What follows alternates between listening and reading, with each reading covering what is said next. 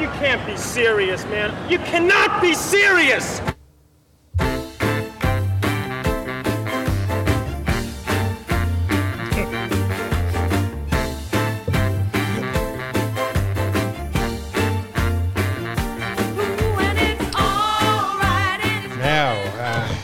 Everyone, as is our wont, we have interviewed plenty of different people, men and women. I don't think we've had any people who have signalled other than their biological men or women, but if they are, we'd be delighted to speak to them as well. But we have a biological male with us today, and as is a usual practice, we speak to a whole lot of diverse and lateral and interesting people on the planet. And I reckon you'll find this man interesting because I don't know him, I've just met him before, but he has a reasonable career in something that we've never been involved with. He is a bank robber, an ex-bank robber who has, I think we'll find out if he's rehabilitated himself, but he's an interesting person. We're not trying to make a hero out of people who have been in jail or anything, but everyone has a story to tell, and this man has he now fights for reparations for people who are sexually abused in the penal system. That's one of his. He's a podcaster. He has a podcaster. Wait for this, called Stick 'Em Up. The Stick Up. The Stick Up. I'm sorry. I tried to find the title, but it didn't say Stick 'Em Up, but Stick Up. The Stick Up. It says he studied, I think, in jail, a university course. I don't know. It just said he was a student. He'd studied to try and rehabilitate himself. He's involved in Australian boxing, and he is an advocate now for people who got on the wrong track.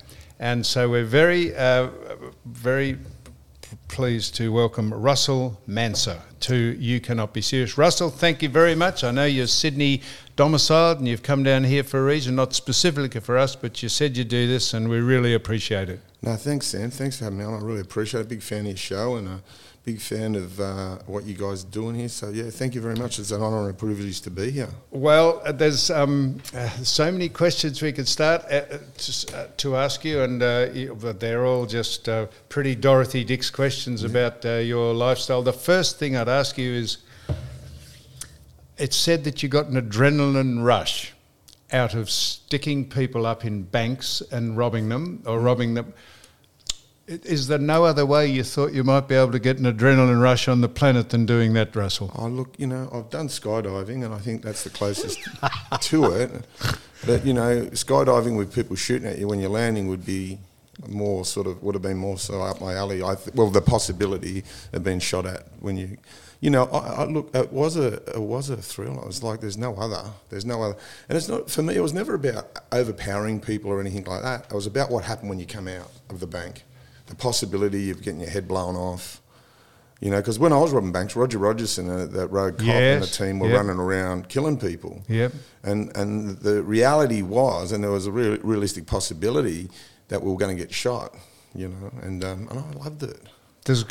Russell, there's got to be a chromosome, just something missing out of your very intense and overworked brain 100%. That says that when you step outside of a bank, the thrill was not being shot by someone. No one can people can't wrap their head around that, mate. Yeah, it's funny, I grew up in the western suburbs of Sydney, a place called Mount Druitt. It's not the end of the earth, but you can see it from there. And and all the blokes from our area, like the heroes, were bank robbers, and they were the ones that had the nice cars and the nice girls and the nice clothes, and they weren't the ones that were in the struggle, of having to fucking be on, like my parents took 3 years to pay off a Datsun 180B. You know what I mean? I didn't want to be a part of that. I wanted to be a part of that easy life, having what I want, not looking at price tags and, not going down to the beach with a packed lunch. I used to find that shit embarrassing. So you would be considered now a valuable member of society because you're doing something constructive. You're trying to you've turned your life around, I presume. But did you get a kick out of being considered a hero and an A-lister by being a actual career criminal? How does that work? Sam, it was like where I grew up. If you're a bank robber, it was like you being a return war hero. That's blokes would push their daughter out. Go, Cheryl, that's the kind of guy you want to marry. You know what I mean? That's like blokes would push their daughters onto you because you're treated like a war hero because, one, you're against the system, and at that time, interest rates were like 20%. Everyone hated the banks, and they still do. The banks were the biggest robbers of all, and it was what I was doing back then. And I'm not justifying what I done because with the benefit of hindsight, I realise what I done to other people. I traumatised other people, and that's something that I'm not proud of. But when you're, I think you're a young person. You don't really you don't care what your parents say. You don't care what your parents think. You don't care what society thinks. Incidentally, I was just going to get on to parents. Incidentally, there's Shane here sitting here and Sue's over there. Yeah. So if you want to jump in and ask Russell anything, I was going to mention your parents. Now, they seem to be God-fearing people or pretty law-abiding people. 100%. Do you have a relationship with them or still, or parents, did you, or what happened? Yeah. My parents were English immigrants. They were 10-pound poms, came out in 1965. I got 3 brothers and a sister that were born Liverpool, England. Me and my brother born Liverpool, Australia. And they were hard-working factory workers. From a young age, I was self-sufficient. I was cooking for myself at 5 years old because, my parents, they were just hard-working people. They weren't hands-on. It was like they weren't there because they were too, they were working. I don't blame that.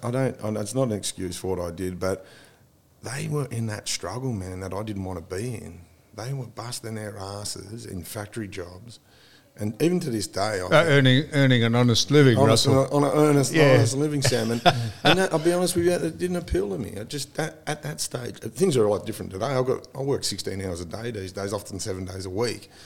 But that didn't appeal to me. So we'll get on to the great things you're doing today because you've turned your life around. Yeah. But at 15, this is just what I read about it. At 15, you started stealing cars. Yeah. And I'm going to ask you how you steal a car. If I had to break into a car, I have no idea how to steal a car. You might tell us the technique in case I get caught short one day out of the football and I can't find a lift home. So when your parents found out that you were stealing cars at 15, did they take you aside and say, Russell, my dear boy, what in God's name? Or did they not know? Or did they not discipline you? Oh, what it was, Sam, was this, my dad was big on the good family name, and I remember him being so pissed off with me and saying, you're ruining this good family name. He said, we've come to Australia to have a great life and you're ruining our name. And I think it was like, but I was like any 15-year-old kid, man. I didn't, mate, you got to punch my face in 10 times a day. I wasn't going to listen to you.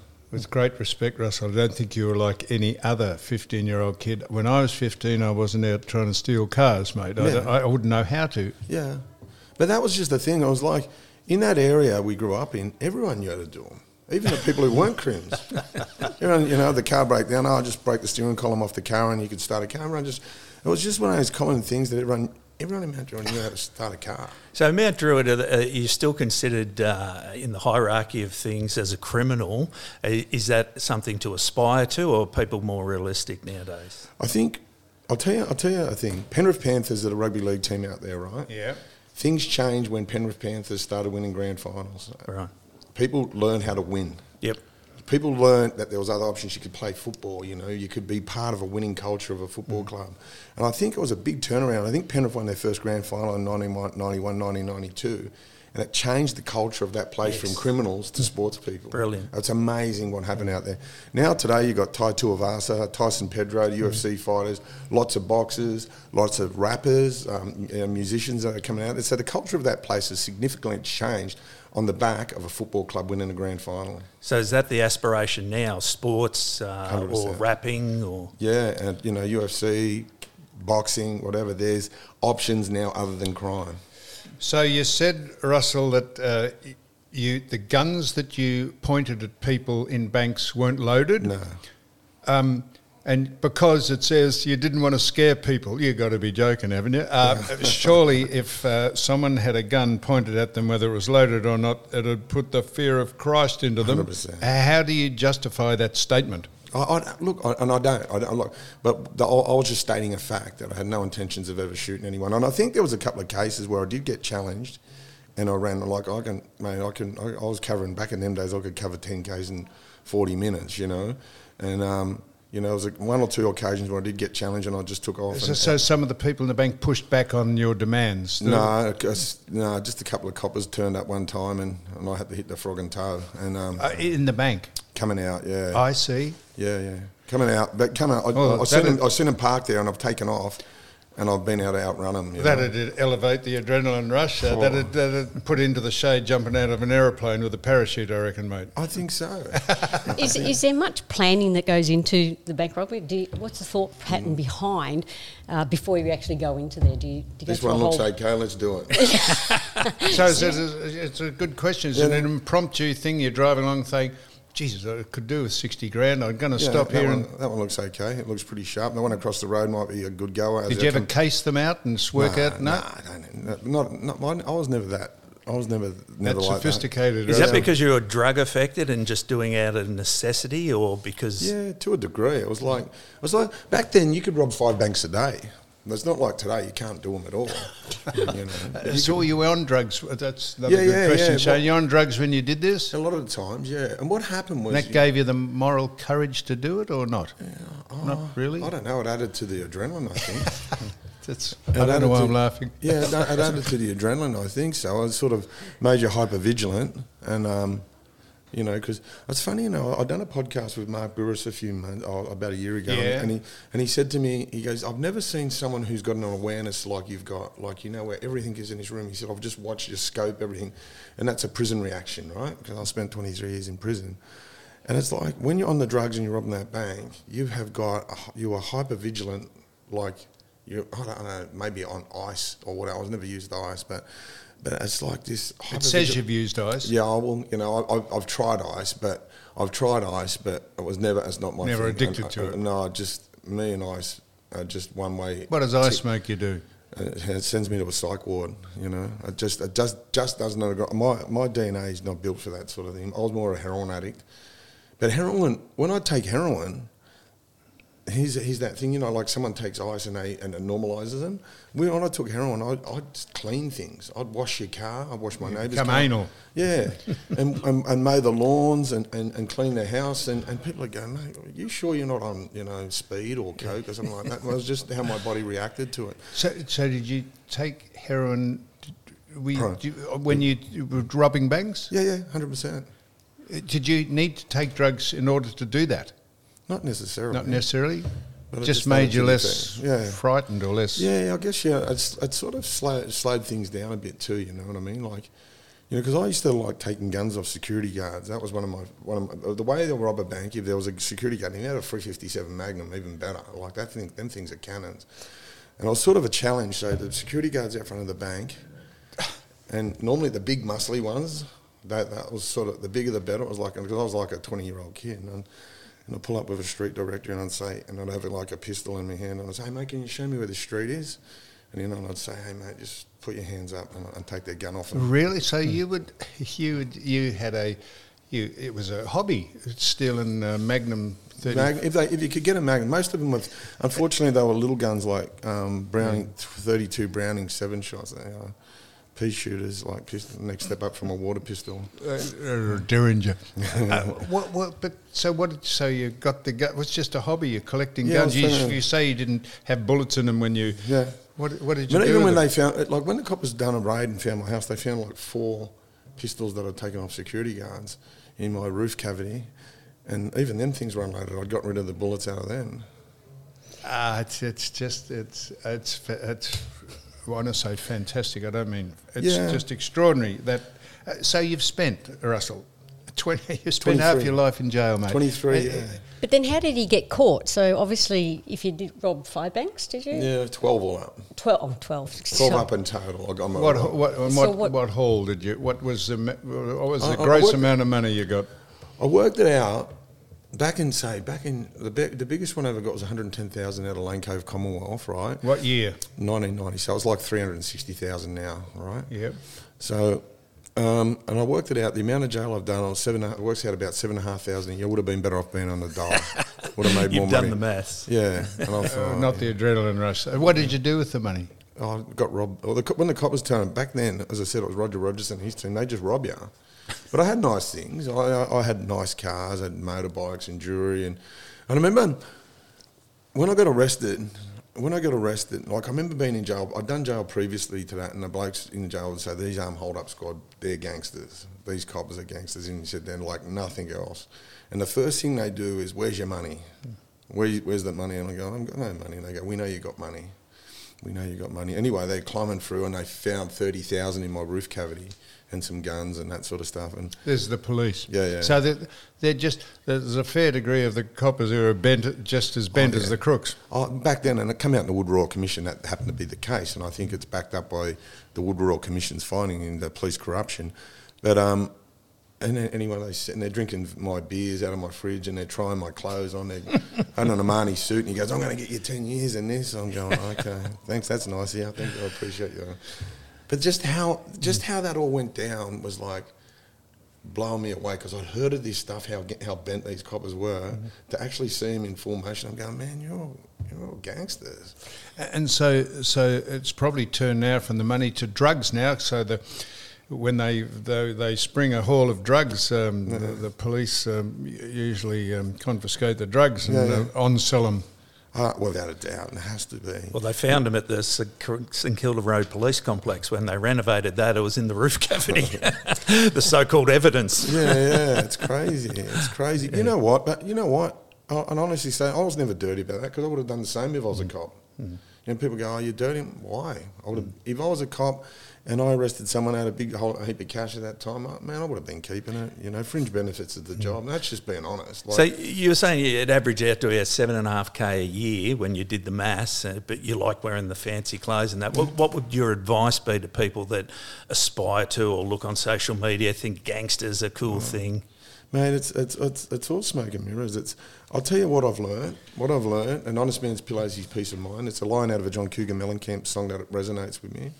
You don't have to, when you work, and no matter, like, I got out of jail this time. I only done 4 years in my last one, but I got out and my goal was this: I was going to work 12 hours a day, 7 days a week for 2 years straight and reassess. And if I would have worked at McDonald's, I would have been in front.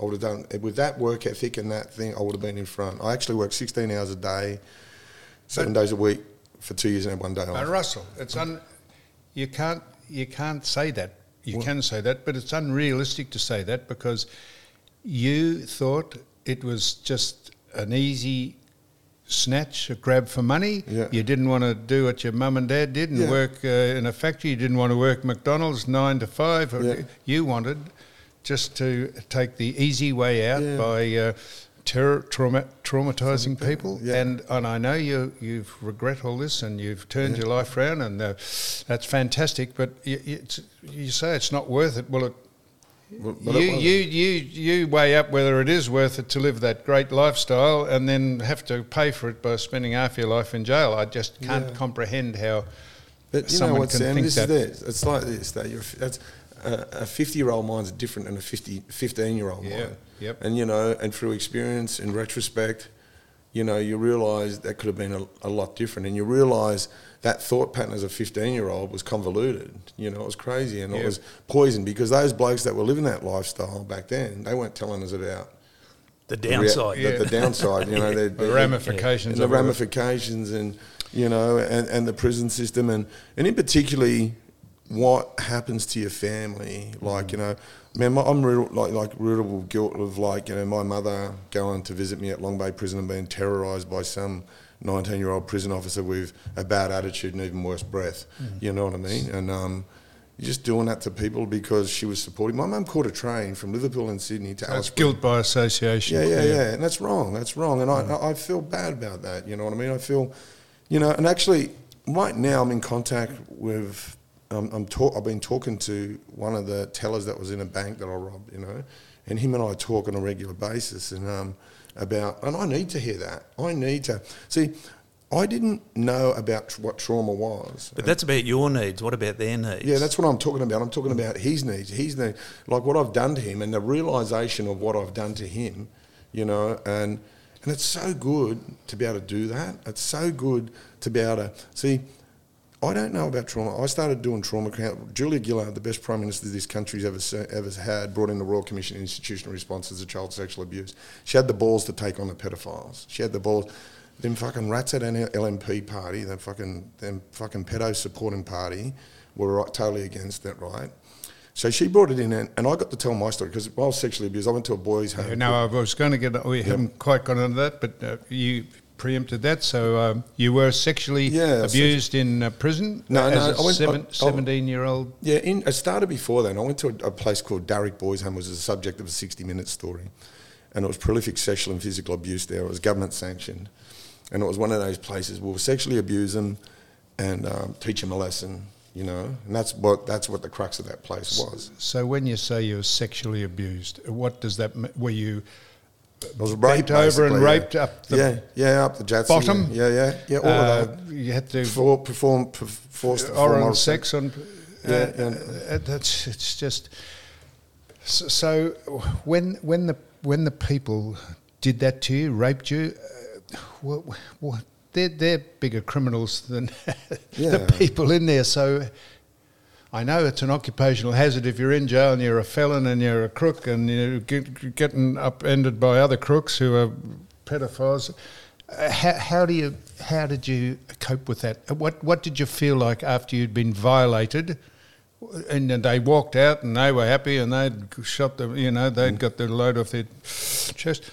What did you feel? What did you mentally? Created a void in me that I just didn't understand. It was like this, there was an emptiness, there was a sadness, and there was a real darkness, which I know now is trauma, right? And so depression, yeah.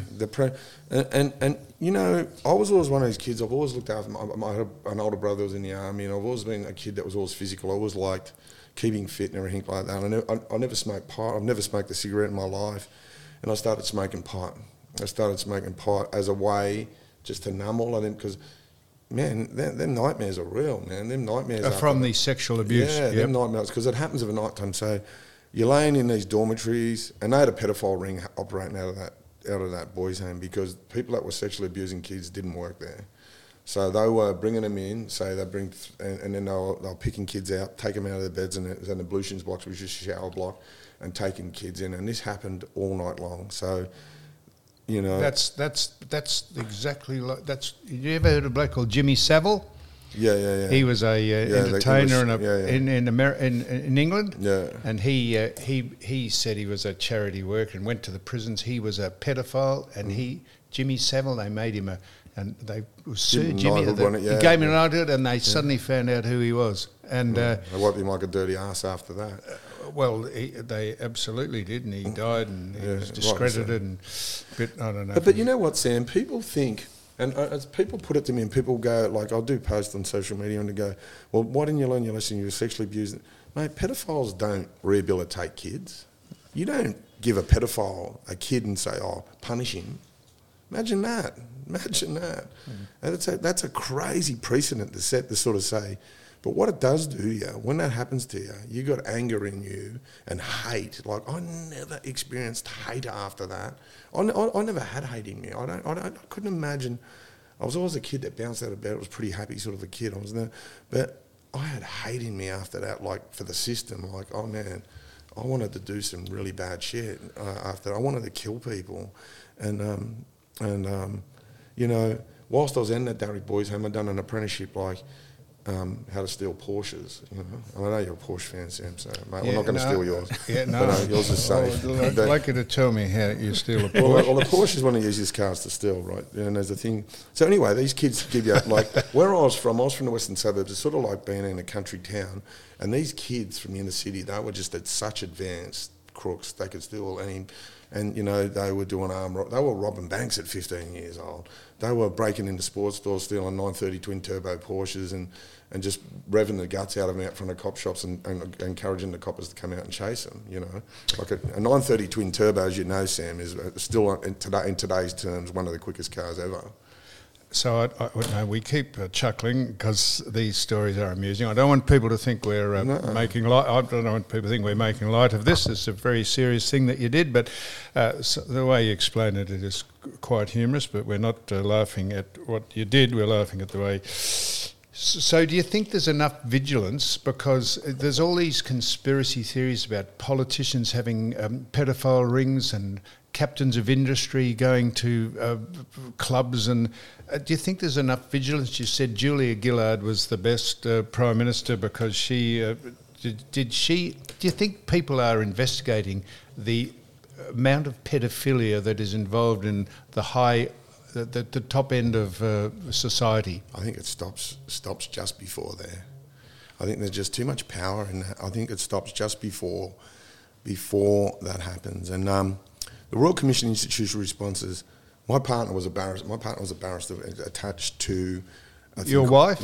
No, partner. She's a barrister. Oh, you had a couple of kids. No. I've got a couple of kids, but sorry, I thought my partner is she's a criminal barrister. In your business? Yeah. No, she doesn't. No. My partner, my girlfriend. Oh yeah, well that's what I meant. Yeah. So this is not the person you had the children with. No, another one. No. Yeah, I'm sorry about that. But anyway, so she's she worked alongside the Royal Commission in a service called No More,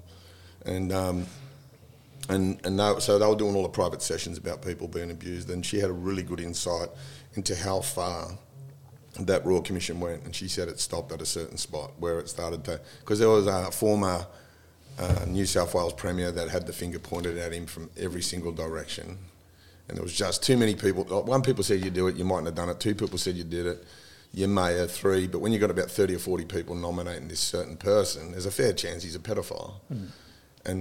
And they didn't want to go there.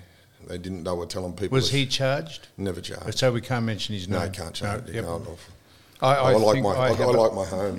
No, I actually know. I think I know who you're talking about. But so this is, you said it just stops before it gets to the highest level. Is this well known? Is it? Yeah, it is. Well, look at even at the Wood Royal Commission. Look what they've done. They unearthed the Supreme Court judge, Justice John Yeldon. Right, they unearthed him, and what happened with him? He was going to the toilets and abusing children. And what the coppers did, they created a dossier on him, and they held it against him. So these coppers were saying it's okay for you to be a pedophile, judge, but when we put someone before you, we want them out on bail. You're going to give them bail, or we put someone before you and we want them hammered. We want you to hammer them. So the coppers held this over this Justice Yeldon. So what happened? Justice Yeldon got called before the Royal Commission. That was well known. He was a pedophile. Well known he was a pedophile. Everyone knew, the politicians, the coppers, everyone knew he was a pedophile, but they let him get away with it because they had a dossier on him. Why do they let him get away with it? Because they could hold things over him. Like they could control it. They could control the narrative. They could get him to do whatever they want. You know, that was the coppers. That was Rogerson and his team. Yeah. That was like, how moral is that? There's got to be a cut-off point, right? Yeah. You mentioned you got 2 children from a previous marriage. I'm a father also, and my single biggest concern is them turning to drugs or, God forbid, wherever abused sexually. I don't know how I'd react to that. Or being a bank robber. No, that I wouldn't mind. But how do you, as a father, knowing that these things exist, is that amplified, those concerns and worries in you? 100%. And, you know, unfortunately for me, with my kids, my oldest son thinks we went for a stage, he thought he was 2-pack. My youngest one, I wanted a DNA test because he's just too responsible. And I just, he comes home, Dad, I'm 20 years old, I want to buy a home. And I'm going, fuck, I don't think you're my son. And we joke about it, but there's no doubt he is. But I'll tell you a story about my oldest son. So I was down here in Melbourne, and I get this video on fucking Messenger, and here's my young bloke and his mate. They've got this bloke in a headlock, punching him in the face in the back of the car, and they said, Dad, this bloke's a fucking pedophile. And they were bashing him, right? So anyway, I said, fucking, I wish you didn't send that to me. You've just incriminated me in something. And anyway, the bloke got out of the car, and they got charged for kidnapping and torturing a pedophile, right? So as a father, I can't be dirty on that. I wish he wouldn't have videoed it, and I wish he wouldn't have sent it to me. Yeah. But I can't be dirty on that, right? No. So he does the boys. I mean, people having goes at me. They go, "Oh, you're disturbed about your son." I said, if it was any other crime, if he would have stole something, I would have been upset. But the fact that he don't have to a pedophile, I can't be upset. Yeah. So you see, they're sort of trying to legitimise pedophilia in the States. Do you know they call the certain groups now, they don't call them pedophiles. They say that's politically incorrect. They're minor attracted people. Oh, they're minor attracted people. And they say this is just pedophilia, given another name to legitimise it.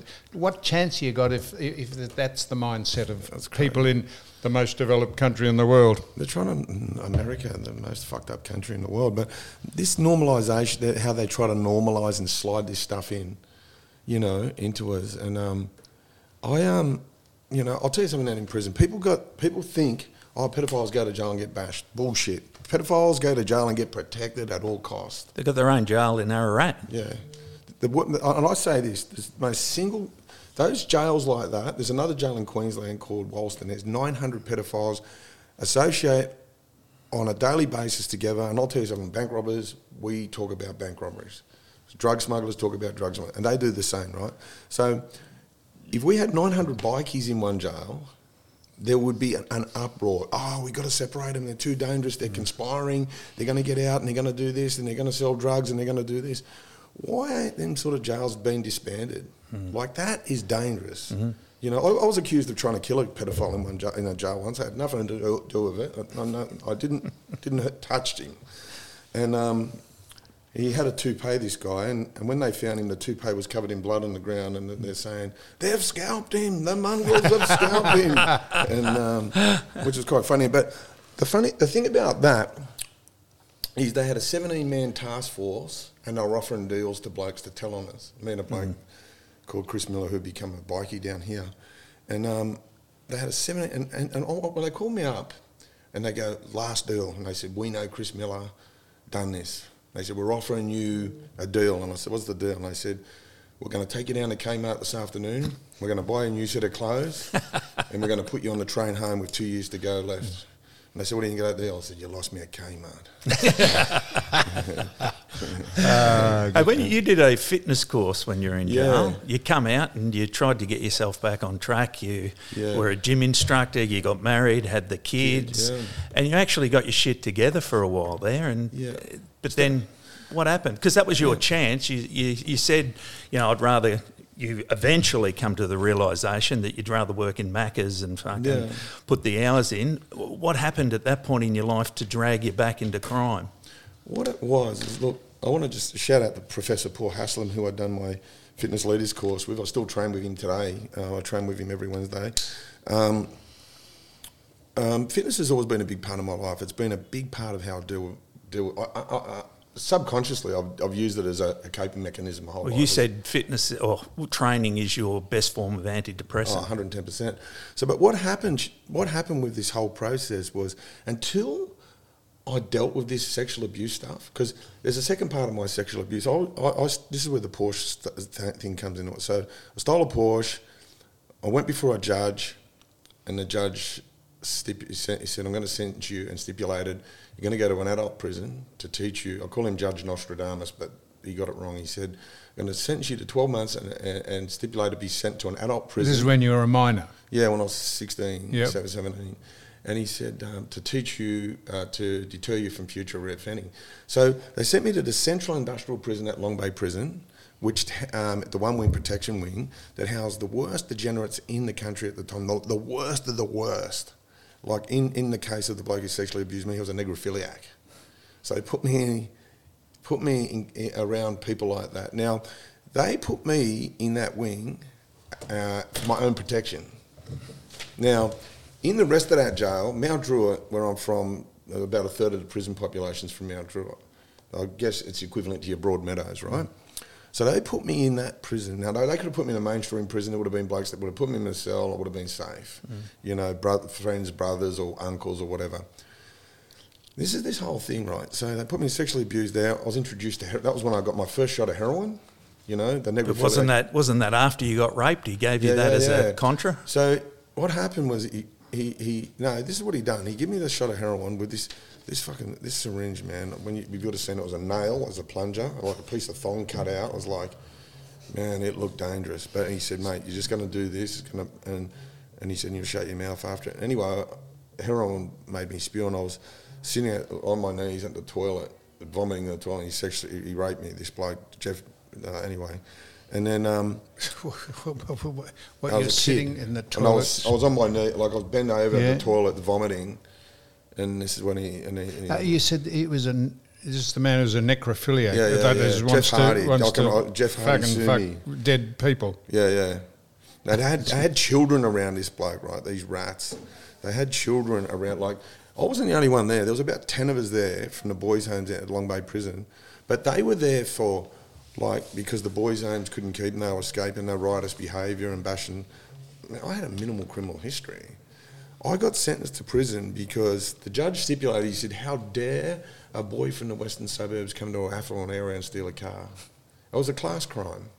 I didn't think it was a crime to be from the western suburbs of Sydney. I read the law. It doesn't say it is. So if you think, not you, but people are unfairly treated by you going to what is the solution to this? You've got to lock. It's still, Sam. You've got to lock people up who break the law, don't 100%. Look, back then, I think, they had boys' homes that they could have sent me to. There was, in Sydney, there's a boys' home called Mount Penang. It was from 16 to 21. You can go there from 16 to 21. I would have been better off going, but even up there was sexual abuse happening. I get called in to do. I just want to go back, Shane, and answer your question about that question, because it's a really good question. People say to me this all the time.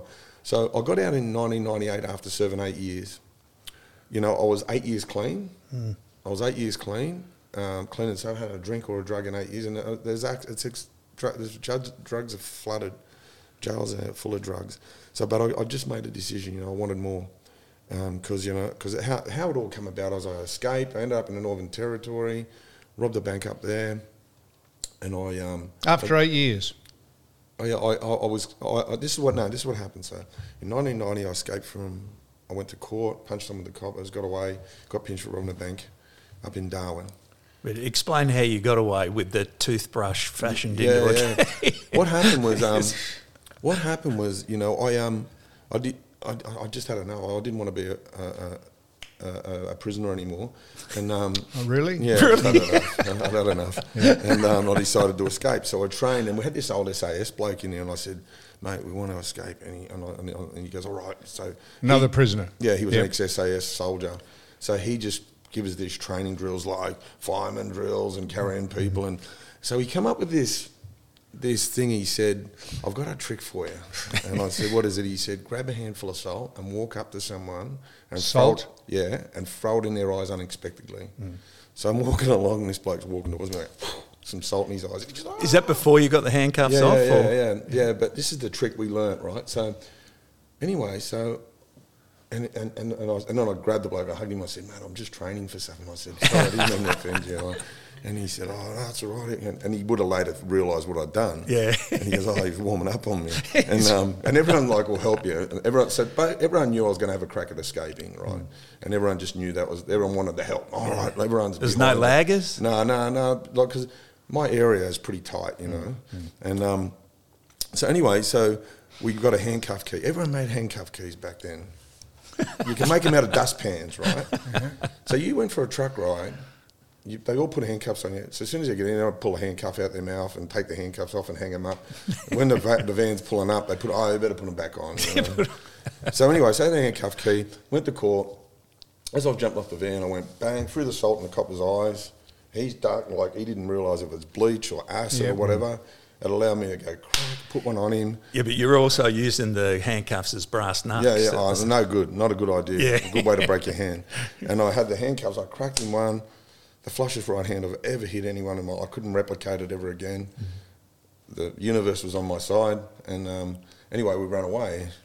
And we meant to have a car park somewhere. And anyway, I'm jumping a couple of fences, and there's this bloke painting his house. Spoke perfect English, right? And he had an old Datsun 240K out there with every club lock, kill switch known to mankind.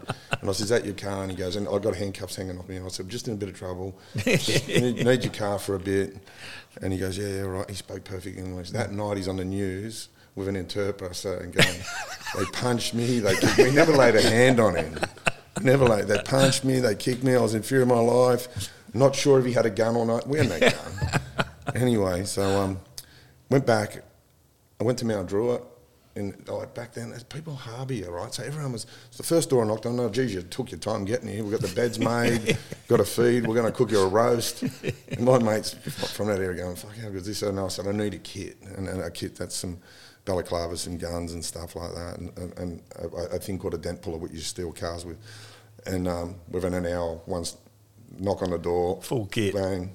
And went back and robbed a bank that I was on remand for. The National Australia Bank at Turramurra. It's a little Vietnamese security guard, God love him.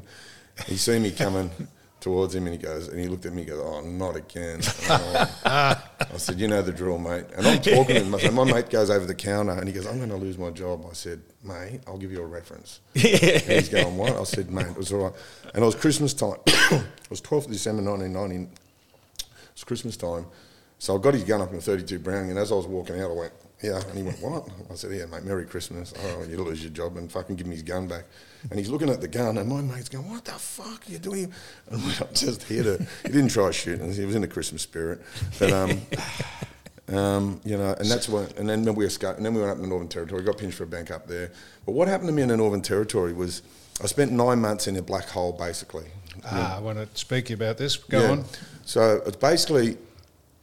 I was in this fucking cell. I was like, you know, you got like a greyhound run. You got as a kennel with a little exercise yard. And it was similar to that. But anyway, so I was in dark. I had nothing. You know, they used to want to take my mattress off me at 6 o'clock in the morning. I just told them to keep it. And I'd sleep on a concrete floor. So I spent 9 months in darkness. In solitary confinement. I just wanted to ask you. But under the Geneva Convention, you're allowed 1 hour daylight. Yeah. I got it, but... And then and they used to turn the hot water. You got a shower, right? So they turn the water. So they turn it on boiling hot. So I just basically never showered for 9 months. But I had a bird bath for 9 months, you know, because they just wanted to be pricks. But what happened there? Them rednecks up there, they like to punch on. So one day they turn up and I see them. They got the broom underneath the camera, pushing it up to the sky, and I went, oh, here we go. So I turned up and there's a really good screw up there called Alan Tunney. He's an ex-pro boxer, ex-kickboxer, and he said, mate, the boys want to know you want to punch on one-on-one. And I said, I'm there with fucking bells on. I need some entertainment, you know, because that's the entertainment I got. And I was going really good there for a while. And then they went away and trained for me. And then they went away and trained. He does this, he steps here, he does that. And it was like they had Johnny Lewis in there. So, Russell, tell me, so it says you suffered from PTSD, post-traumatic stress disorder. Yeah. I would reckon that would be exacerbated by, tell me what it is like to be put into a solitary confinement room and locked up for 23 hours a day. If you got claustrophobia, how do you... Best thing that ever happened to me. What? Best thing that ever happened to me. Loved it. Loved every minute of it. Took me about a month, but I adjusted to it and I loved it. It was just like meditating for 9 months. You know, how big is the room? Oh, it's about as big as your toilet, the average toilet. So maybe your laundry. Say your laundry. So it's got a bed, a concrete slab in it, a toilet, and a little hand basin. Light? But hey, no light. They control the light, so the light's flicked off. But if they really want to fuck with you, they'll leave the light on. Food, and they just put the food in through You've got like opening. a door, there's a flap on the door, they can open the food flap. for want of a better 23 hours term. a day for 9 months, you thought that was pretty good. I know, you know what I thought? This is what I thought. I really got to sit with myself like that. Like I really thought I dealt with that trauma, but I was unpacking shit there that I didn't know how to unpack. Like I should have, if I would have done, it would have been different. Look, I just adjusted to it. I adjusted that them fucking cocksuckers. Anyway, they couldn't fucking dictate terms to me. It's the one thing you got control over your own mind. They had nothing. Never thought of embracing the Lord or becoming a born again? No, as soon as I read that Old Testament, I just thought that looks a bit evil to me, you know. But you must admit that most people that get put in that situation don't handle it well. Yeah. I just use it like a yoga, like a Bikram, because it was so hot. But see, this is where you're an exception to the rule because, number one, you've done 23 years of jail. Very few people, in terms of rates of recidivity, get out of that cycle. Yeah. Number two, you're a heroin addict. $1,500 a day at one stage. Very few people are able to break that habit. What is it you think that you're able to enjoy solitary confinement, drop heroin, get out of the recidivism cycle of going back to jail and actually do something with your life? What's different about you? I always knew in my whole life that I was built for more. Like my parents used to say to me, get a job in a factory, and if you do really well, you'll, become the leading hand. And I went, fuck that, I'm going to own the factory and the one down the road. And they go, oh, mate, you're a dreamer. But, what I was doing from a young age, I think, is called putting it out to the universe now, you know what I mean? I think you go on retreats to do what I was doing when I was a kid. Like, I always knew I was going to want more and be more. So, Russell, are you likely to lapse again? More chance of being kicked to death by a sparrow. So you could say that this life of doing all this is finished. You're not likely to rob a bank again in the future. Oh, no, man. Hey? There's not a cent in a bank. I wouldn't rob a bank, but the fact of the matter is... What about jewellery or knocking over... No, them days are definitely over, I know... You know that? Yeah. Drugs? You're still on drugs? Nah. Tell you one of the best things I've done? I've done this thing. Like, there was always a battle with drugs with me. Like, I was 12 years clean and sober and I started drinking. And it led me back to drug use, right? But I've done this MDMA thing with a shaman thing. And I'll tell you what, it took that euphoric recall out of me. I haven't had a drug thought for a long time since I've done this treatment. Do you think drug addicts can be cured or they're just in remission? Man, I think science has proven that they can be cured.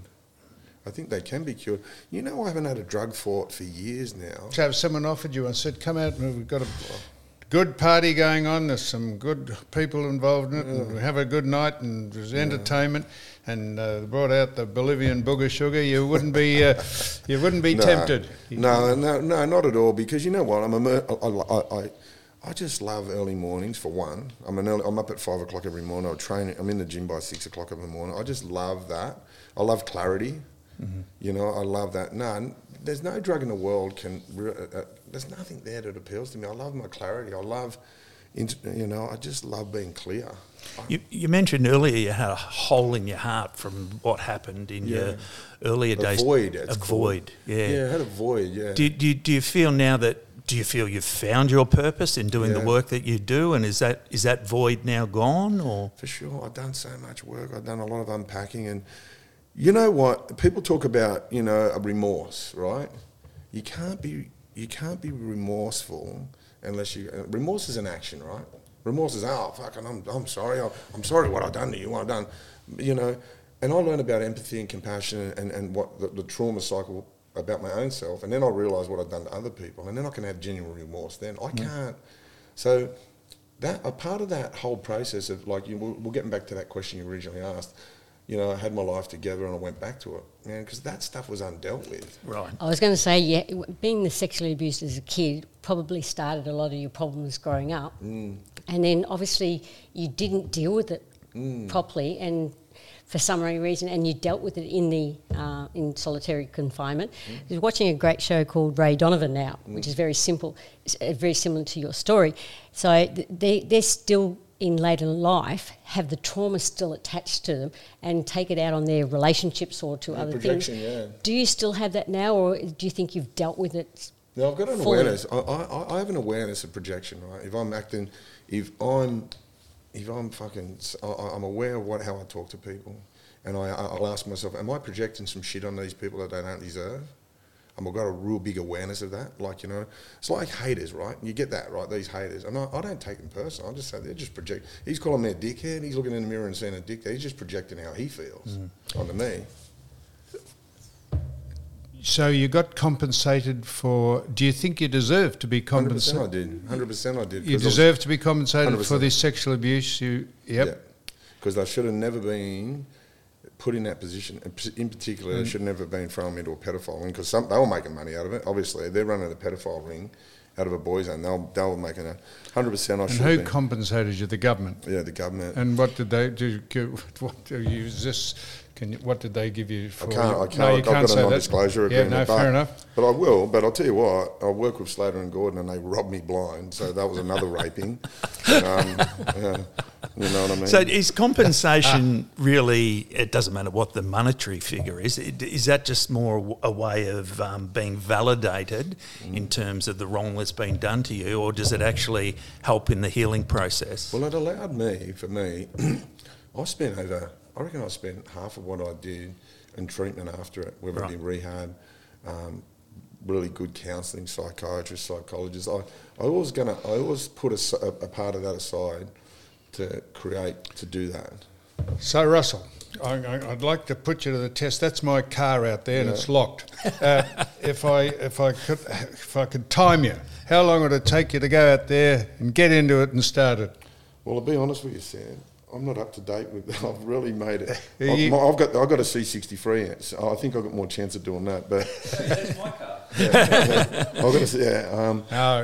But I think with these sorts of things today, what they can do, what they've got now. Forget about it. But no, it's even easier than it's ever been. Serious? Yeah, it's even they've got these things, and they're like an old house aerial, and they'll just run it over it, and it'll pick up a signal, and it'll open it. Yeah. But then what about all the tracking and the immobilisers? So you get down the road, they turn your car off. Yeah, Well, I Russell. haven't had a cracker steal in the car for a long time. Now, Russell, it's If you give me an SLR 5000, Sam, I'll steal it in 10 seconds. Give me a 930, give me a Porsche. Give me a Porsche. A Porsche will be the easiest car to steal of them all. I'll take you out the back here. See if you can steal this car out here. I'll show you in a minute.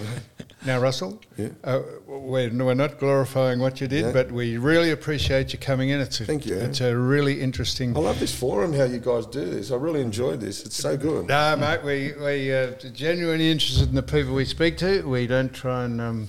It's fantastic for you to do this, and we wish you well. I don't know, sorry if you're a recidivist or it's going to rebound on you, but... You know, I've been out the longest I've ever been out now. I've been out I just broke my record. So my record before was 6 years, 1 month. I've just hit, I'm out about 6.5 years now. That's brilliant. And don't even look like, I do have one more question for you. Like, given that you have been through this process and you obviously have empathy now, not only for your victims but for other people that have been through similar trauma process, given your work involves talking to people that have been through trauma and facilitating their compensation and their movement forward, does that empathy drain you, given that did you relive your own trauma every time you speak to a victim? And there's a bloke called Professor Ian Coyle. He's one of the leading trauma specialists in Australia. He done a report on me, and he said Russell Manser would be one of there's only two people he's ever come across that he believes that I grow from what I do with these people. He goes, I've got something that's just unexplainable when I deal with people, and I've done one trauma report. I was doing interviews. I was interviewing people about their trauma, right? And there was one that rocked me a bit. It was my mate, and he's doing a life sentence in jail in Queensland. So I interviewed him over the phone, and I said to my business partner, that one fucking did hit me a little bit. But other than that, it's about disassociation, right? It's about you can't carry it, and there's a way to do that. Well, now look, Russell Manser, Yep. Yes. thank you. Sam Newman. And we have, it's called, not Stick 'em Up, it's called... the Stick The Up. Stick Up. The Stick Up, Stick Up. podcast. That'd be an interesting podcast to listen to. As I've said before, really appreciate you coming on to You Cannot Be Serious. It's a fascinating chat, and people will get out of it what they want to. So thank you so much. Thank you for having me. I appreciate you guys. Righto, here we go.